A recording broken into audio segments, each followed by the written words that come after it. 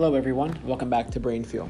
On today's episode, I'd like to cover the recent death of basketball NBA legend Kobe Bryant, but really beyond basketball.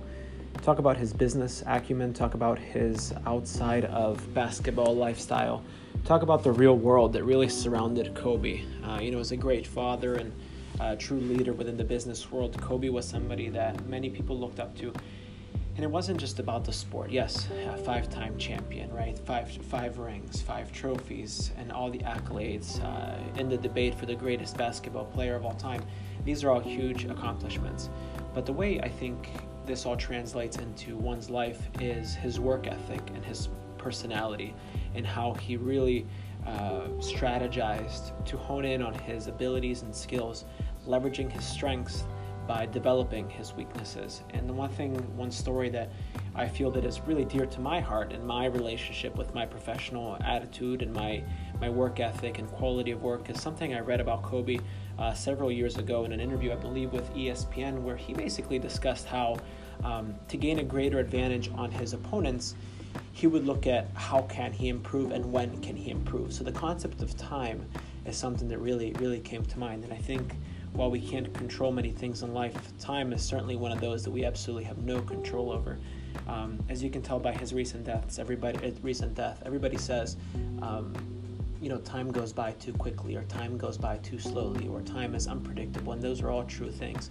But what Kobe was able to do in his career was leverage time, and in some cases the absence of time. So let's talk back a little bit about what his routine was. An early riser, a person who would immediately dive into the gym, dive into the court, and really focus on his training and his development. And here was his reasoning.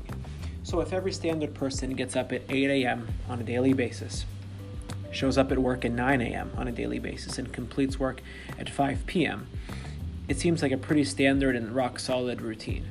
What Kobe would do is he would get up at really early in the morning, before sunrise, 4 a.m., 5 a.m. And why is that important? It's important in his mind because what he would say is, first of all, he doesn't need many hours of sleep. He was fine with 3, 4, and obviously studies have been released that it is unhealthy to simply get 3 hours of sleep. But I also think about rest periods. And rest periods, and think about yoga and you think about fitness, are extremely important. And though in many cases limited, it is all about how you recover and how you rest that really separates your ability to truly recover and get back into the gym, back into your exercises and all.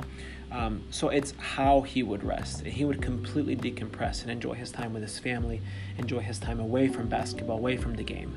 The story about him watching a game and really prioritizing, where he was obviously, it was a nail biter in many cases, and he's watching this NBA game and a Lakers game versus, I believe, the Warriors, and things really went down to the wire.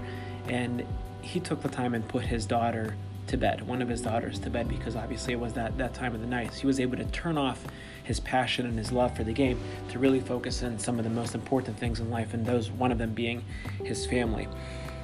So when we talk about time, what he also would always say is that if he wakes up at 4 o'clock in the morning, he's now anticipating any other early riser by 4 hours if the standard person wakes up at 8 a.m. Now, obviously, for those of you that may know me, know that 8 a.m. is completely out of the picture. By then, we're already 3 hours into our day with breakfast and gym day and all kinds of different activities. And that's something that really stuck with me. So what he would say is basically, by getting up at 4 a.m., he would be able to hit the gym from 4 to 6, right? Let's just say 4:30 to 6:30. Then he would take a break. And then he's back in there 8 to 10. Then he's back in there 12 to 2. And then he's back in there 4 to 6.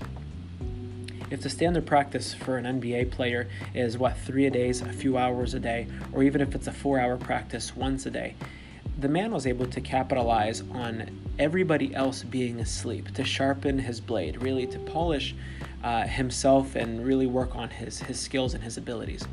And what he said, if you do the calculation over time, he would have had however many hours of extra practice, which obviously separates a good athlete from a great athlete. He would have had all these extra hours of practice in comparison to a standard NBA player, really an athlete in general, to really showcase his skills, develop his skills, improve his strengths, because oftentimes we think, well, strength is the strength, right? If you're able to bench a certain amount of weight, that's it. You've reached your strength. You're able to bench that amount of weight, and that's all you're measured by.